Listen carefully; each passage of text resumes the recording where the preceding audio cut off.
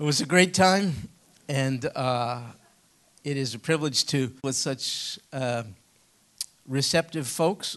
Brother Chuck and I have a high view of Scripture. So do you. That's why we teach it. We're not very creative, as you could tell. We don't aim to be. We just like to look to the text, talk about it, and there's power in it to change lives. And we've been doing this for just about 20 years. We'll keep doing it till we get it right. But it's a great, great privilege, and we don't take it lightly, I'll tell you that, to be able to stand in front of you and impart God's truths. And we're going to do that today a little bit more. We started Philippians last week. We just did an intro and looked at the first half of verse 1. And I guarantee we'll finish verse 1 today. Can't promise too much more. Paul wrote this from prison in Rome, just to refresh your memory. He wrote it to people at a place called Philippi, so it got the name Philippians.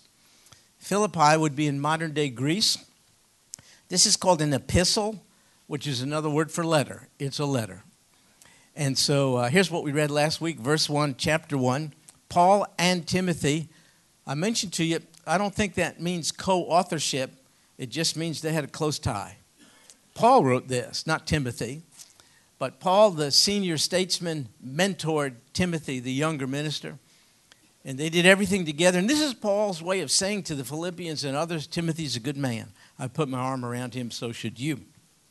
Paul and Timothy, they call themselves bondservants. You wouldn't think that's a term you would be proud of, but they were, because they were bondservants of Christ Jesus. That's about the highest position we could be promoted to be a servant of Christ. And I mentioned to you last week that in ancient letter writing, the forms are a little different than modern letter writing. They had three elements. One, right up front, the author was identified. See, we sign off on our letters at the end, but in ancient days, they identify themselves right at the beginning. So you have element one, Paul and Timothy. They wrote it. The second element are the recipients, and you'll see it here, to all the saints in Christ Jesus. Then the third element, which we'll get to a little later, a little word of greeting. That's what happens. So we find out that Paul is writing this to all the saints in Christ Jesus. Now that word saints can trip you up a little bit. You can misunderstand it. Certain religious bodies think sainthood is an honor to be conferred on a man or a woman by other men and women. I don't think that's what the Bible means when it says saint. This is a designation not by a body of men or women. This is a designation by God himself with reference to those whom he has saved. When you accept Jesus as Savior, he designates you as a saint. It means a separated one. It doesn't mean a perfect one. It means a separated or holy one. As he is holy, we are meant to be holy. And, you know, we spend a lot of time trying to talk God out of that. We say, oh, God, I'm not very saintly. Well, try as you may, you will not succeed if you're a Christian in talking God out of it. He sees you to be a saint, as a separated one. This is not subject to an ecclesiastical body, a religious committee. This is God himself pronouncing that designation on you. You know what our battle is? Those of us who are saints? Living consistent with it. Now, sainthood is not a matter of perfectionism. It's a matter of position. So don't miss that. Nobody's a saint in the sense of being sinlessly perfect. Surely not anyone here. It's a function of our position in Christ. Once we are in Christ, he, as our Savior and Lord, then he designates us to be a saint or a holy one. And our challenge is to live up to it. So we don't want to live a certain way so as to win God's favor so that he considers us saints. Oh, no, it's the opposite. Because he considers us saints already, we want to live up to it. And so the big battle in the Christian life is simply being who God already calls us to be, his set-apart ones. And in this day and age, we would do well to take this more seriously because there's opportunity to fall into sin all around us. Things seem to be getting crazier, We live in a bad neighborhood. It's called the world. And so many saints are falling into sin and forfeiting, not salvation. Oh, no. You know, once Jesus has affixed his love on you, he doesn't unaffix it. It's just not the way he is. And so we're secure in Christ, but we can forfeit all kinds of blessing, opportunity, and all the rest. And so I hope you have a plan for avoiding unsaintly behavior. Not to win God's favor or earn salvation, but because you already are saved. So I've revealed to you some plans that I've worked out in times past, and I'm kind of upping the stakes because I don't trust myself. For instance, I always let my wife know where I am. So when I get to church, I call her, and when I'm leaving the church to go home, I call her. She does the same. I have a phone app called Find a Friend. She's my only friend on it. So if she wants to know where I am, she can push that button, figure it out. I can do the same. In the last class, one of the men said there's an even better app called Life 360. Anyone know about this? Yeah, you know about it? You like it? Yeah, exactly. If there's an accident or something, anything like that, apparently you know where they are. So that's a good use of technology, it seems to me. Life 360. I'm going to look into it. It looks like here, look, another class member is recommending it. It's a free thing, isn't it? What could be bad? So, and the reason is not because I or anyone involved in this is so spiritual. It's the opposite. I know I have the designation of saint, but I also know I have the inclination to behave in an unsaintly manner. People as committed to the Lord, as mature in Christ as I like to think I am, have fallen. I can too. I have the same inclination to sin in me that others who have given into it do. And so I know I'll not lose my salvation. It's not that kind of fear. I just don't want to bring shame on myself, my family, my church, my Lord. And I think I have the capacity to. And the spirit is willing, but the flesh is weak. And the flesh doesn't get stronger as you get older. Let me tell you that, folks. It remains just as weak as possible. So I've told you certain things. I try to avoid frontal hugs with women. Sometimes you can't avoid it, man. They just attack you. But I try to do a pastoral side hug kind of a thing. I told you I don't pull a woman in, nothing like that. Open hand, just this kind of deal. I told you I don't ride in a car with a woman other than my wife. I'm not spiritual. I don't trust myself. When I hear a guy say that thing that'll never happen with me, that gets me nervous. Could I tell you the formula for disaster for saints? It's this: desire plus opportunity equals disaster. The desire to pleasure ourselves sinfully is there, where we're born in sin. Couple that with the opportunity, you're on the way to disaster. So I try to deal with the desire in various ways, I'll tell you. But it's easier to deal with the opportunity. That's why I don't get in a car with somebody. I don't counsel with a lady alone in my office. In fact, lately, I don't counsel with anyone in my office. I meet in the lobby. I don't trust me. I don't trust the people I'm counseling with. Forgive me. So I try to do it at least where we can be seen at all times. I don't have secret codes for any of my computers that I don't share with my wife or kids. Men, women, but men in particular. If you're not granting your wife access to your phone and computer, why not? You see, I'm not trying to hide anything. Well, I believe you. But you're inviting that possibility. Don't do it. I don't have my computer at home set up in a private place.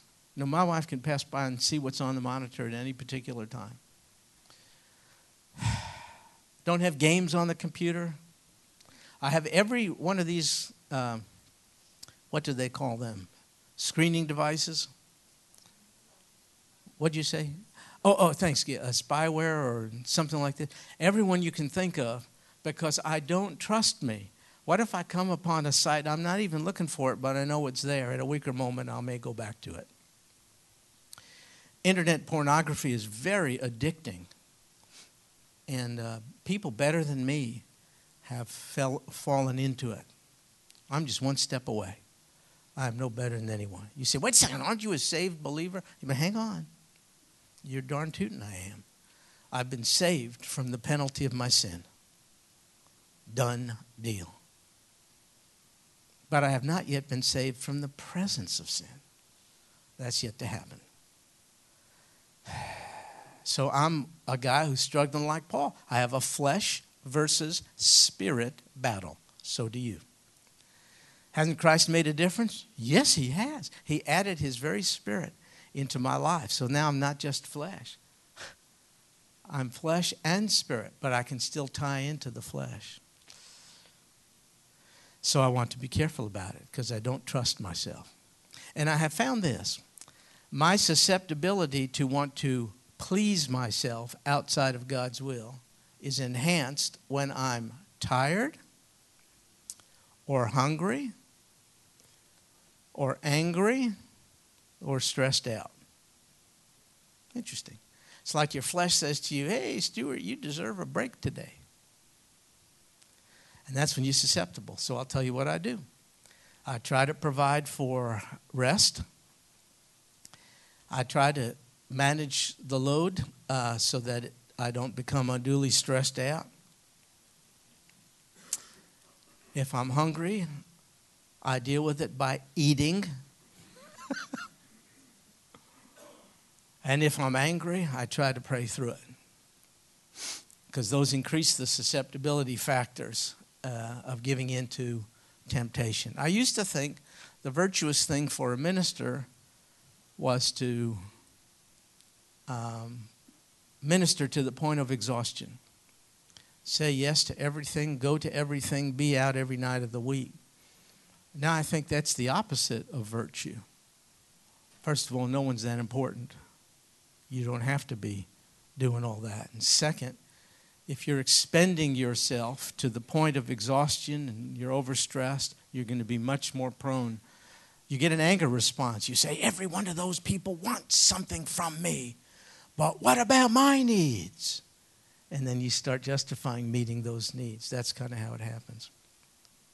There's no difference between me and others in the ministry who've fallen into sin. No difference. Except, maybe, I know I have the capacity to do it and prepare for not doing it.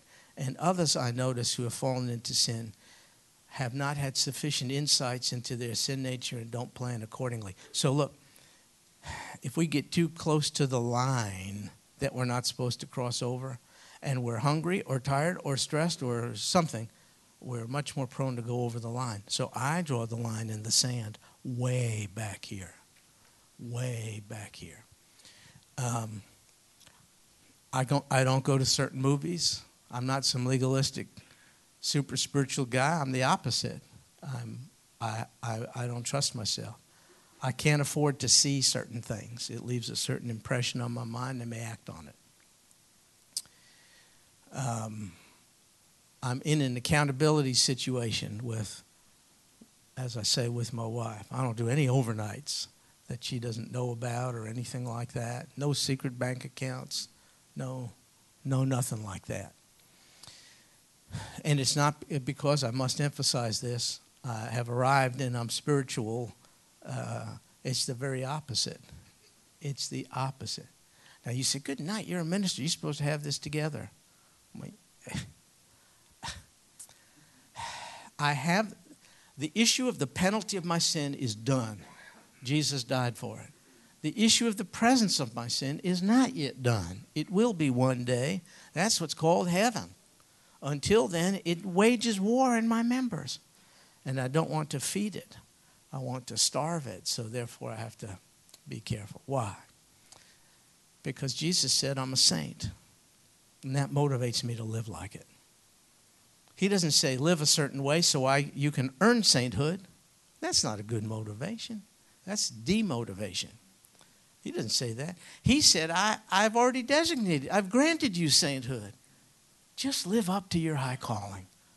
Don't live below it. That's an entirely different motivation entirely. So in this day and age when maybe the end is drawing near, I don't know, I'm no date setter, but boy, things are happening. Let's not be disqualified from the race. Again, not that we're disqualified from the love of God or the salvation we've been granted in Christ Jesus, but you can sure lose your platform of ministry, your credibility.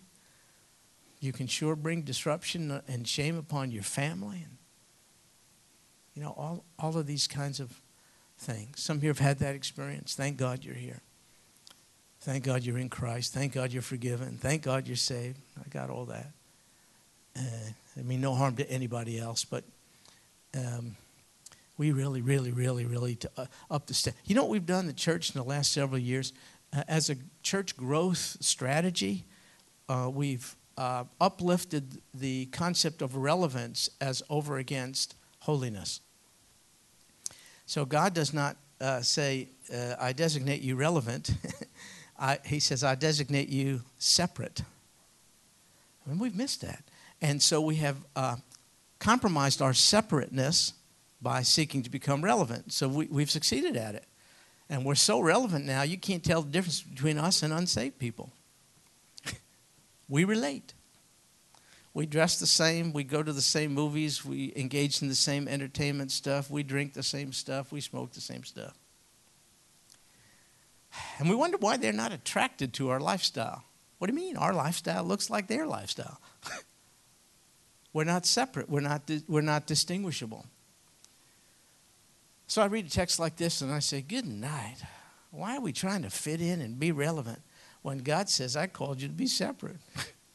Good night. It's the Old Testament concept. We're not supposed to be like all the other nations, but we're really trying desperately to be like all the other nations.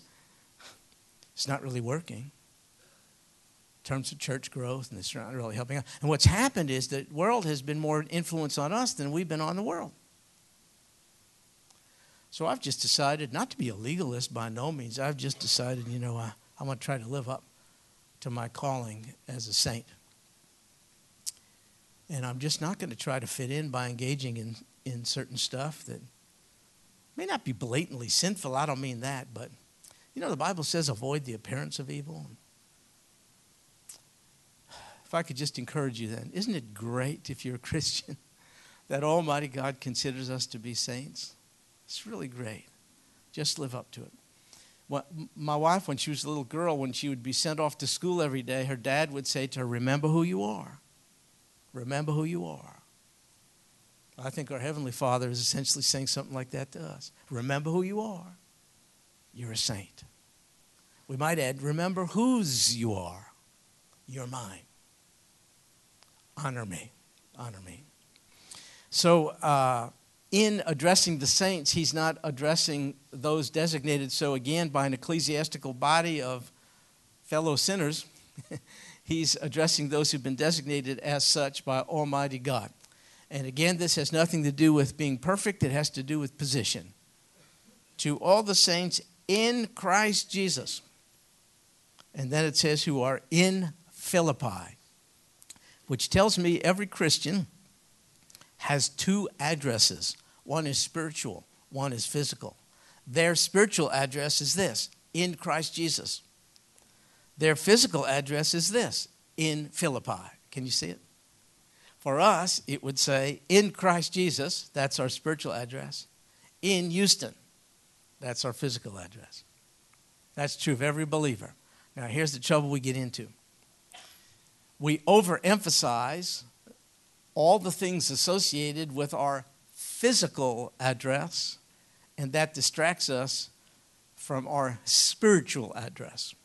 For instance, all the stuff associated with my physical reality are things like illness, unemployment, marital problems, cancer, grief, loss of a loved one, all those things are part and parcel of what is true of my physical location. Those are realities, and those realities cause pain and all the rest.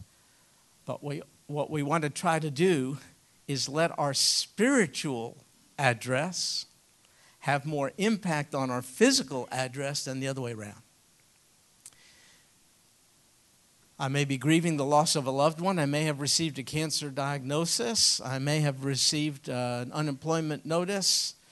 I may have marital problems. I may have wayward children. All the stuff of life. I got that. But I'm also in Christ Jesus. As a grieving widow, that's a reality. But I'm in Christ Jesus. As someone looking for a job, that's a reality. But I'm in Christ Jesus. As someone whose kids are not living the way they ought to, that hurts. But I'm in Christ Jesus. As someone who just received a bad word from a doctor, oh my goodness, that hurts. But I'm in Christ Jesus. I have to keep bringing the reality of my spiritual address to bear on the reality of my physical address and not the other way around. And because none of the things which are part and parcel of my physical location are going to last. Nothing. But everything about my spiritual location will. I am not going to be in Houston and for all that means, all that entails eternally. But I am going to be in Christ Jesus eternally. So what's true in the present, I'm in Christ Jesus. That's the only thing that continues on into eternity. I'll always be in Christ Jesus. But all these other things are not going to be reality. I didn't say we should walk around like we don't feel pain and hurt and grief and all. I didn't say that. I just said just don't get swallowed up by it. Get swallowed up by your in Christness and not the other stuff. So he's writing to saints in Christ Jesus who are in Philippi, and he includes people called overseers and deacons. That's very interesting. And it says a lot. Those are offices in a local church, which tells me, even from the first century, God's primary means for embracing the world is through the proliferation of local churches. Did you know that? Local churches.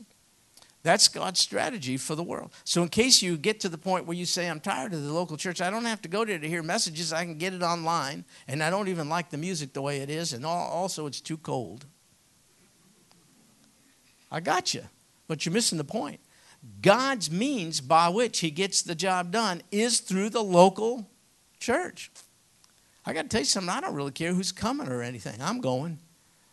Because everything about the New Testament has to do with the healthfulness of the local church. Have you heard the term parachurch?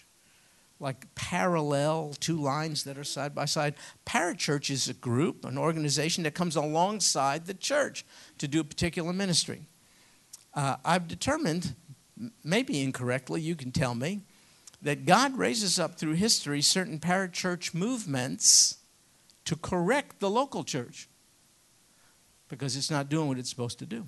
But then when the local church gets with the program, the parachurch loses its purpose. And as a result, they come and go. But the church is always there. The local church existed in the first century and exists today. We're in one right here. I belonged to a parachurch group called the Navigators when I was a younger Christian, super group.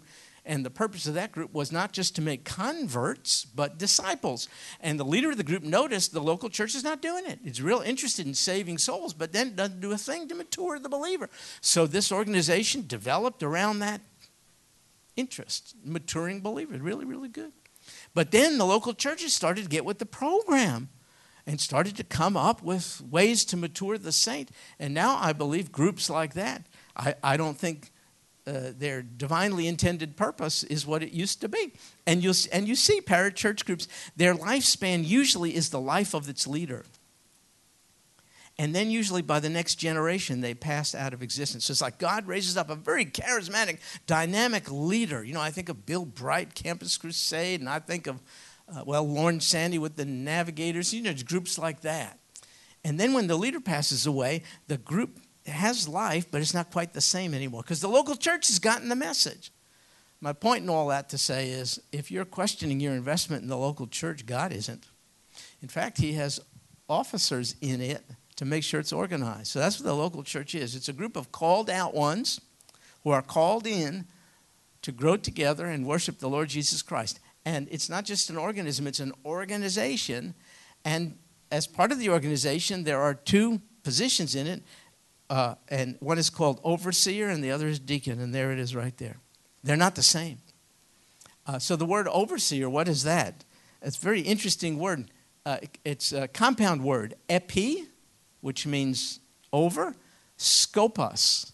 Episkopos, like episcopal. It means someone who looks over or oversees the church. The two purposes of an overseer in the church are to nourish it and protect it. That's the two purposes of an overseer. To oversee, to nourish the church and to protect it. That's a different function than that given to deacons. First, let me tell you, in no case in the New Testament is the term overseer used in the singular form. It's always plural. So in this case, listen to the Greek word, episkopoi. The ending is oi. That's always plural in Greek. Singular, episkopos. This says episkopoi. Why? It's not biblical for there to be in any local church a one-man show. Not biblical. Why? Because no man got it all together. You say, wait a second, we got a one-man show. No, we don't. We have one man as the senior pastor. Perfectly biblical position. Called, equipped, blessed of God. But that one man doesn't operate in isolation. There are other overseers in this church who operate absolutely in submission to the senior pastor out of respect to him, but as part of his ministry team. So, for instance, I bring this up because in the last class, a lot of people didn't know about this. Do you know we have something here called an executive staff? It's not the best name in the world, but that's what it's called. And on the executive staff are some of the pastors in the church because they're overseers. Their job is to nourish the flock and protect it, primarily against false teaching and that kind of stuff. Not in antagonism to the senior pastor. Nobody is saying that. Absolutely not. But to complement his work, because he operates as you say, well, no, our pastor, he's a Lone Ranger. No, he's not. We meet every week. And we discuss things. And if we meet in his absence, we do not make any decisions of significance apart from him. We just don't do that. That's not the way it works. And so on the executive staff are different ministers in the church. And the beauty of it is there's some old ones and some young ones. So you can get some good representation here. And it keeps, we hope it keeps harmony in the body. So you don't get older guys versus younger guys. No, that's not the way it works. We work together as overseers for the good of the church under the authority of the senior pastor of the church. Furthermore, our pastor consults not only the executive staff, but then the rest of the staff. We have many pastors here. Really good. And then in addition, he consults, as he ought to, the deacons. So that's the second group. Diakonoi. Same Greek ending, O-I. Not diakonos. One, diakonoi, plural, more than one. But what are the deacons? Did you know the term deacon is not a biblical term? It's not religious. It's secular. It's a company term. It's a term of management. In Greek and Roman secular society, a deacon is someone who at the behest, let's say, of the government, would simply do certain serving tasks on behalf of the population, like distributing food to the needy. The church embraced that term, and it depicts the role of deacons in a church. They operate in not an insignificant way, but in a subordinate way to the overseers, and their job is to carry out acts of service on behalf of the church. Their primary role is not nourishment and theological protection of the flock. That's the role of overseers, who, in theory, are supposed to be called, equipped, and trained, and all the rest. Sometimes they're not, but they're supposed to be. The deacons, on the other hand, are not required to possess the same kind of calling and training. They're required to possess a servant heart. Now, what happens in some Baptist churches is that this gets reversed, and the deacons think they're the overseers. And that's called an unbiblical, unhealthy church that you do not want to be a member of. That's not the way it works. The deacons are not supposed to call the shots. Listen, I don't remember how many deacons we have here. We got a lot of deacons, and there's always room for more qualified deacons in this particular church. But I happen to know this.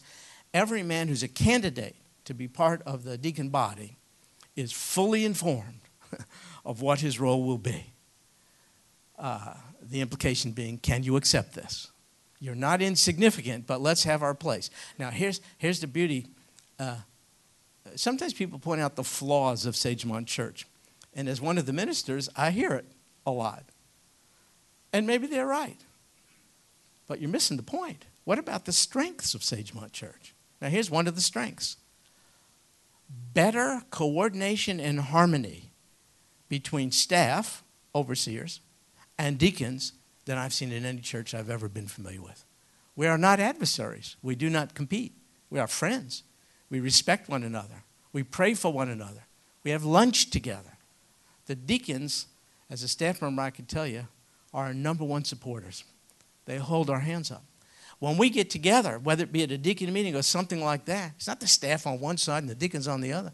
We're like indistinguishable from one another in terms of relationship. It's a love relationship. And I credit the pastor with that kind of harmony because he insists on it. He'll let a lot of things go, but not disharmony. That's a strength of Sagemont Church. We do not have political infighting around here, for crying out loud. When there's a deacon's function and the staff is invited to it, we are not anticipating heavy, awkward. Are you kidding me? These are great times together. Of course, sometimes we're guys and we're stupid, and guys do guy stuff and start horsing around with one another and a lot of stuff that women don't find even remotely to be funny. I'm told this. But that's how guys relate to one another. But anyway, it's a beautiful working relationship. That is a strength of Sagemont. We have flaws. I got all that. But we also have strengths. And to me, this is one of the strengths. We get together well. We don't have division here. Anyway, those are two of the offices of the local church. And then Paul goes on to say here in verse 2, now here's the greeting. So first part, he introduced himself as author. Second part, to the recipients. And then here's the third ingredient. Here's the greeting. Does your Bible read this way? Grace to you and peace. Well, do you have it in that order? Does grace come first? Okay, good. Is that arbitrary or there's something to that? Is it possible to reverse the order and say peace to you and grace? Is that pretty much the same thing or is that different? What are your thoughts on that? Anyone have any thoughts on that? Why does it say grace for Maureen, and then we'll go to Richard? Richard, Maureen first because she came to our party last night.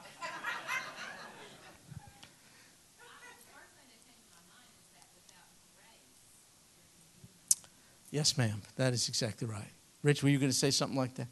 Maureen said, in case you didn't hear, without grace, God's grace, there can be no peace. That's exactly right. In no New Testament epistle will you see this order reversed. Nowhere. It's always this way. Grace has to come first. Now, what the world is doing, just to simplify things, is the opposite. It's reversing it. And it's just saying, let's give peace a chance. You know, you see the bumper stickers. Visualize world peace. You ever see that? Is this bad of me? I feel like just running my car right into that bumper. That's not very peaceful thing at all. You can visualize world peace. You can spell it in creative ways. You can have conferences about it. You can smoke pot and sing kumbaya all you want. And you are filled with hostilities first towards God. Did you know that? They started when you were born. You were born in a hostile relationship with God. You were conceived in sin, and He never touched sin. You're at odds with God right from day one. And your hostility towards God carries over in that you're hostile towards people. You're not given to harmony and peace and all that kind of stuff. You're given to narcissistic, self-centered, I want what I want when I want it. And the only reason I hang out with people is so that they would meet my needs. Come on, be honest. And then your hostilities towards God not only carries over towards your hostilities and lack of peace with people, you don't have peace within. You're a mess within and you know it. You're just an out of harmony, disassembled conglomeration of a bunch of conflicting nonsense on the inside, and you just pretty it up with makeup and haircuts. But you be a mess on the inside. You're filled with all kinds of stuff, and you can't figure it out and unravel, and that's the way. And not only that, then when you're part of a body, a political entity like a country, you're very, very prone to express all your irritability and hostility to other nations of the world. You're at war with God. You're at war with yourself. You're at war with those around you, and you're ready to go to war with any other nation that looks at you the wrong way. That's who you are. Ain't that a pretty picture? And so the world is saying, but we can just love, let's just love one another. You know, give the peace. This will do it. This will do it. No, it won't. We can't be at peace with God unless he gives us the gracious way by which peace can be established. That's through faith in Jesus, the Prince of Peace. Has to come first. When you're at peace with God, you come to be at greater peace within. You cease to be this messed up conglomeration of disparate, conflicting emotions and behaviors and thoughts and who am I and I don't know why I'm here. You start getting some orderliness on the inside. And because you're at peace with God, you have peace within. Because you have peace within, you have a higher probability of being in peaceful relationships with those around you. You're not nearly as irritable and obnoxious as you used to be. You still are, but not quite as much. There are checks in your spirit. There's restraints, the likes of which you never experienced before. You used to be prone to give people a piece of your mind at the drop of a hat or clench your fist and apply it to somebody's jaw. But now there's something in you that says to you, no, that's not the way to do it. That's called God's presence in your life. That's the Holy Spirit. And one of the fruits of the Holy Spirit is peace. Peace. So Paul this is not just wishful thinking from Paul. This is a theological statement. Grace, God's grace, is what has given you, saints in Christ Jesus who live in Philippi, peace with God and with one another. That's what he says. Grace to you and peace. From whom? Well, it says right there. From God our Father and the Lord Jesus Christ. Is someone missing? You got the Father and you got the Son. Anyone missing in that formula? Holy Spirit. Man, that's always the way it is. He does not call attention to himself. Did you know that? See, in the Trinity, one God, there's different functionality, but there's no difference in essence. The Father, the Son, the Holy Spirit are all God. Now, if you're going to ask me to explain this to you, I'll save you time. I don't have a clue how to explain it, but I don't have any problem accepting it. Why is it such a problem to figure out that God, who is one, has chosen to manifest himself in three persons? I mean, God, by definition, can do anything he wants to do. He's not waiting for me to comprehend it. I don't comprehend it. I just believe it. So you have God the Father, and he initiates. And then you have God the Son, and he mediates. And then you have God the Holy Spirit, and he kind of regenerates. But one of the Holy Spirit's mission is to call attention to the Father and the Son, and he doesn't like to call attention to himself, which is why in certain churches, when they're so lathered up about the Holy Spirit and so-called gifts and stuff, they're missing the whole point. They're making the Holy Spirit uncomfortable. He didn't like to be up front. The Holy Spirit, his job is to call attention to God the Son, God the Father. So you have God the Father, and he's very intentional about wanting us to have peace. But how do you get it? Well, it comes through the agency of God the Son, Jesus. You cannot have the peace of God, though he intends for you to have it, if you don't have the Prince of Peace, Jesus the Son. That's the way it works. That's the way it works. Grace to you and peace from God our Father and the Lord Jesus Christ. Now look at this. Verse 3. Man, we're making progress. I thank my God in all my remembrance of you. That is unbelievable to me. Every time Paul remembered these people, he was thankful. But I remember certain people, if I'm thankful about anything, I'm thankful that they're not around anymore. Isn't that a bad thing? But how could he be so joyous and thankful? I mean, these people at Philippi, at Philippi, they're no different than us. The first century church had every struggle and stuff that we have today. How could he, upon remembrance of them, be thankful? I think it's because of their participation in the gospel. It's not that he had a problem-free experience with the Philippians. It's just that what loomed larger is their fellowship in the gospel. They participated in it by accepting it. They participated in it by sharing it. They participated in it by supporting Paul in his efforts to spread the gospel. And so I think that's what he means. When I remember you, I'm so grateful to God for your participation in the gospel. In fact, what he does about it in verse 4 is this: always offering prayer with joy in my every prayer for you all. So whenever he thought about them, he prayed for them. That's what I'm getting. He remembered, that's a thought. So when a thought of them was conjured up in his mind, he translated it into prayer. So for him, his thoughts were his prayer prompters, which leads me to this. We'll end with this. That's a good thing for us to do. What you're thinking, you ought to be praying. Because if you're only thinking about it, I'll tell you what's going to do to you. It's going to accumulate in you and make you depressed and anxious and unable to sleep and eat and unable to live with and really rough to get along with. When you think about it, you build up all of your unexpressed thoughts and they're in you. And someone says to you, hey, how you doing? And you say, get out of my face, I hate your guts. You say, where did all this stuff come from? But it's this reservoir of thoughts that you just let build up. So I was reading the news. That'll do it. I was reading the news, and it was a thing about Madonna and some things that she said.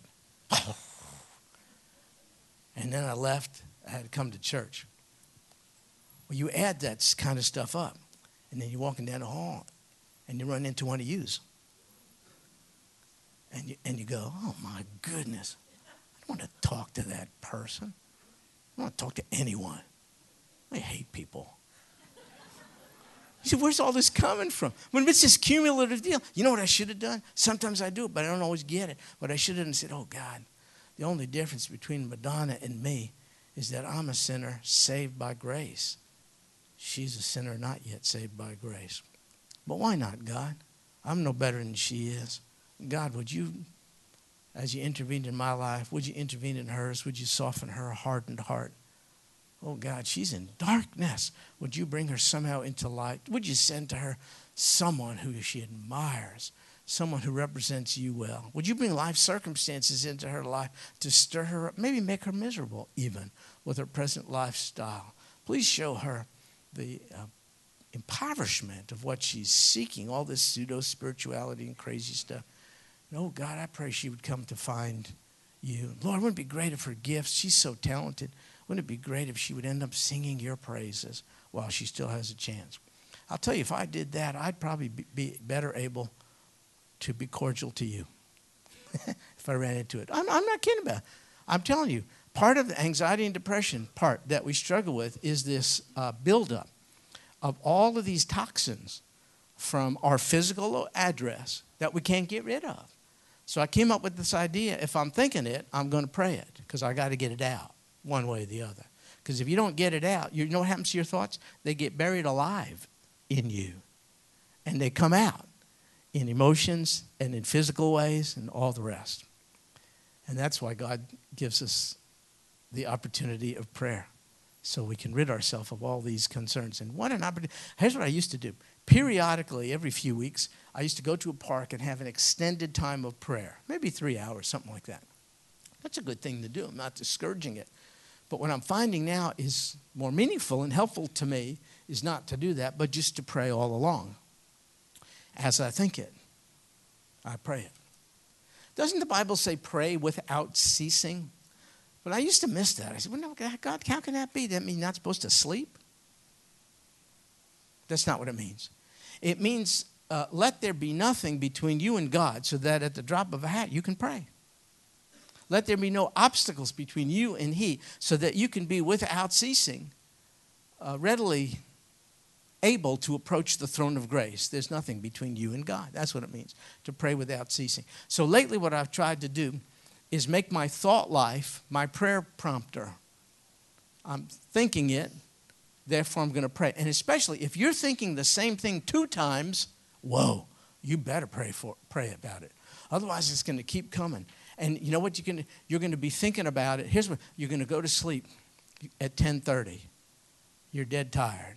And you're going to, boom, you're out in 30 seconds. And you're waking up at 11. You're wide awake and ready to go. You know what you're thinking about?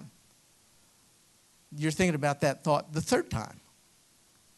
A concern, a pain, a hurt, an offense. If you're thinking about it, try to pray about it the 1st time. Certainly the 2nd. If it's getting to be the 3rd, it's really, really getting buried in you. You know what happens if you bury thoughts and don't express them in prayer? You'll lose track of them. You'll forget where you put them. You won't be able to retrieve them in there. So when I see this, I say, Paul says, every time I think of y'all, I pray for y'all. Oh, good. He let his thought life be his prayer prompter. I recommend the same for us. Try it. It's a beautiful thing. Then you find your way through life and some knucklehead on the road does something that's bringing out the worst in you.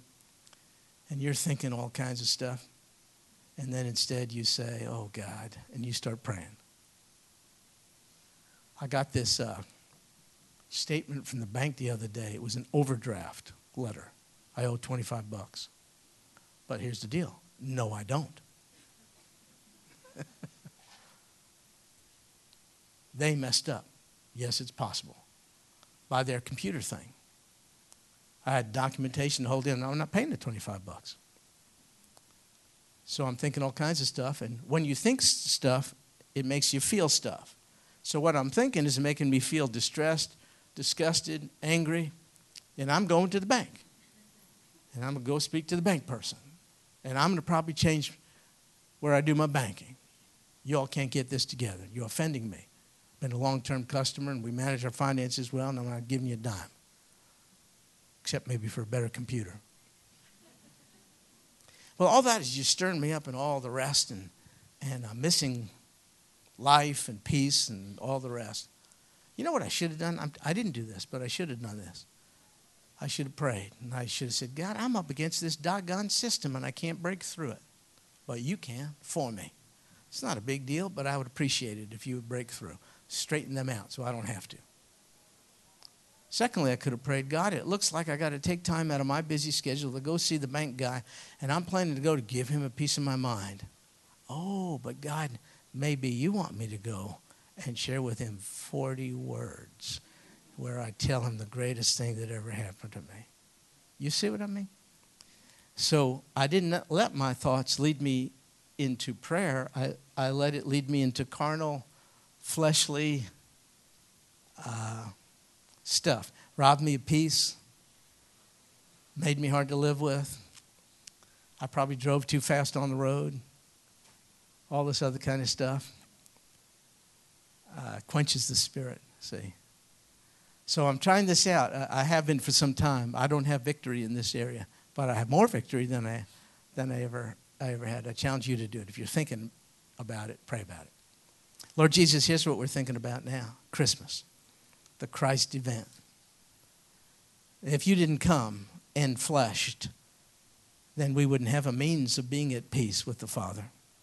Thank you for coming, Lord Jesus, to suffer and die on our behalf. You were enfleshed and therefore made yourself capable of death as a human to die for the rest of us as humans. Thank you, Lord Jesus, Prince of Peace, for enabling a far better relationship with yourself, with the Father. holy. You're holy. And thank you for granting us not only peace, but an entirely new status. We're bondservants and we're saints. And our struggle is simply to live up to what's already true of us. Help us to do so during this season and all seasons. And this we pray in Jesus' name. Amen. Well, God bless you, folks. We will not see you next week and even the week after. We'll see you sometime.